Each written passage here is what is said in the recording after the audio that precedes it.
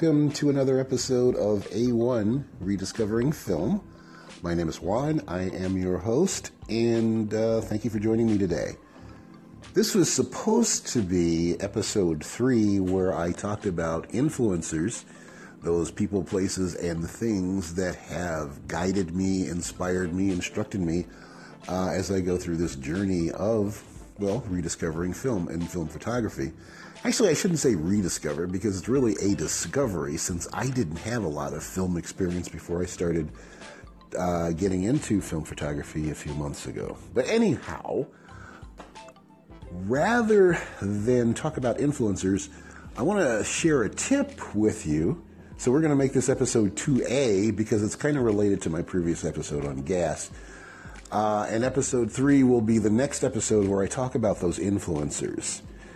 So I have two point-and-shoot cameras, autofocus, auto exposure. One is a Minolta Highmatic AF2, and the other is a Canon AF35ML. And I got the ML at a great price. Typically, they tend to run 2 to 3 times what I paid for mine when I got it online. I just got lucky. It's a little beat up, but it works. But it's the AF2, the other camera, that I want to focus on. If you're not familiar with the AF2, it is an autofocus camera. It's one of the early ones from the late 70s. So it's one of those boxy looking numbers. Unlike most of those other cameras of that time frame, rather than being fully automatic, including the winding and rewinding, the AF2 has a manual wind lever and a manual rewind. So it's not going to be as noisy. You're not going to get all those mechanical noises that you get from a typical point-and-shoot camera, or like the AF35ML, which I also own. The AF2, a few weeks ago, I had decided to challenge it. There was a full moon, and I thought, I wonder. Now, the slowest this shutter will go on this AF2 is 1/8 of a second, but I'm just curious. I remember reading about another point-and-shoot camera, couldn't remember which at the time, but I had remembered reading about one that had some hidden lower shutter speeds, and you could actually get it to stay, the shutter to stay open longer than it was rated for. So, I pointed up at the moon, pressed shutter, and held it just in case, and it stayed open for, I'm guessing it stayed open for perhaps maybe 2 seconds before it finally closed. So I thought, cool. This has possibilities. Now, I haven't developed that roll of film yet, so I don't know what the pictures turn out to be as far as quality goes. But the fact that the camera was able to physically the shutter was able to stay open for more than the 1/8 of a second, I thought, that's kind of cool, because if it can do that, regularly, then maybe there won't be as many situations where I have to use the flash, where I could challenge it a little bit in lower light situations and not have to turn the flash on, which, flash done badly is, flash done badly, and I'm not crazy about that look. I know there are some people who like that aesthetic, but it doesn't work for me. I like it when flash is tastefully applied or used, and where it just complements, enhances, rather than just blows everything out. So, anyway, after I had done my episode 2 on gas, I was thinking about the range of cameras that I had, and I thought, I haven't used the AF2 in a while, and that 2-second thing intrigues me. I had some time to kill, so what I did was I pulled out the AF2. Now, there's no film in it, so this test wouldn't be a waste of film, just a waste of time, perhaps, if it didn't work out. So what I did was I left the lens cap on the camera. Now, the AF2's lens cap doesn't just cover the lens, it also covers above the lens the autofocus sensor, and then there's a little cup sort of thing that half covers the shutter button so that you don't accidentally fire the shutter if you've got it in your camera bag or purse or something, which is kind of a nice little protective feature. So I thought, I wonder what would happen but I won't do that first. What I did was I took the lens cap off, covered the CDS meter on the, which is it's on the lens, outside of the lens, but within the lens housing, if you will.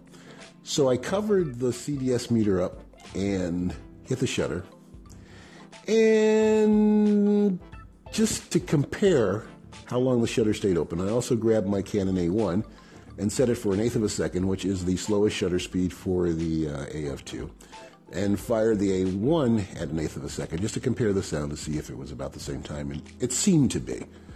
So I thought, okay, well, that's cool. What if I cover the lens cap now completely? Cover the camera with the lens cap. So I did. I put the lens cap on, and I was able to slip my finger, over the little cover that protects the shutter from firing.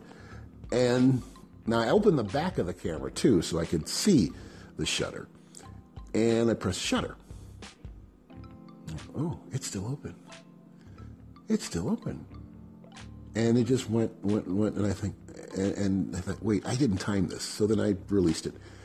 I thought, I'm going to time this now. So press shutter. 1001, 1002, yeah, that's what I did, the one Mississippi trick rather than grab a stopwatch.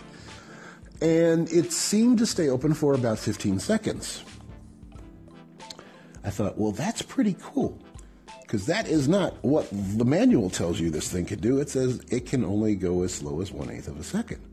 But here's a neat little feature that could come in handy if I'm out and about at night and I don't want to use the flash, or if I'm in an indoor situation where the lighting is not that great, and typically you'd want to use flash to get some image, like maybe I won't have to do that.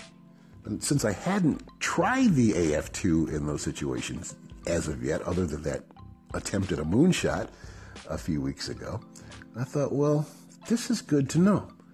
It's nice to know that you have another camera in your arsenal that potentially has that versatility, so that you don't have to worry so much about using flash and trying to balance things out. I have a couple other cameras, my Canon AE1, no, it's a Canon A1, and my Yashica Electro 35 GSM. Both of those cameras can expose down to 30 seconds. So there was no question about those. In each case, it's documented that those cameras had shutter speeds that slow. And of course, you also can set them in bulb mode and use a shutter release cable to keep them longer. But bone up on reciprocity failure if you're going to get into that sort of thing. I'm reading up on it and trying to figure all that stuff out myself, which is why it's great to have all these resources out there so that you can do that. But anyway, I wanted to share that little tip with you. I hope it'll be helpful. If you have a Hymatic AF2 or a similar camera, I know there are some out there that have these undocumented slow shutter speeds. Don't know if there are any with undocumented fast shutter speeds, but I do recall reading a review. I can't remember which camera it was. For some reason, I'm thinking it might have been another Yashica rangefinder, the Electro 35 GX, one of the later Electro 35s that might have had undocumented slow shutter speeds, or it might have even been another point and shoot. But surprise, surprise, just out of curiosity, try the AF2, and sure enough, I'm thinking you could get 15 seconds out of it. If you have one, try it out. Let me know how that works. And if you have a similar camera that does that, I'd be interested in knowing about that too. Anyway, thanks for tuning in to this brief episode 2A of A1 Rediscovering Film. And again, next time I will talk to you about those influencers that are helping me along my path. Appreciate it. Thanks for listening. Go shoot some stuff. See you next time. Bye.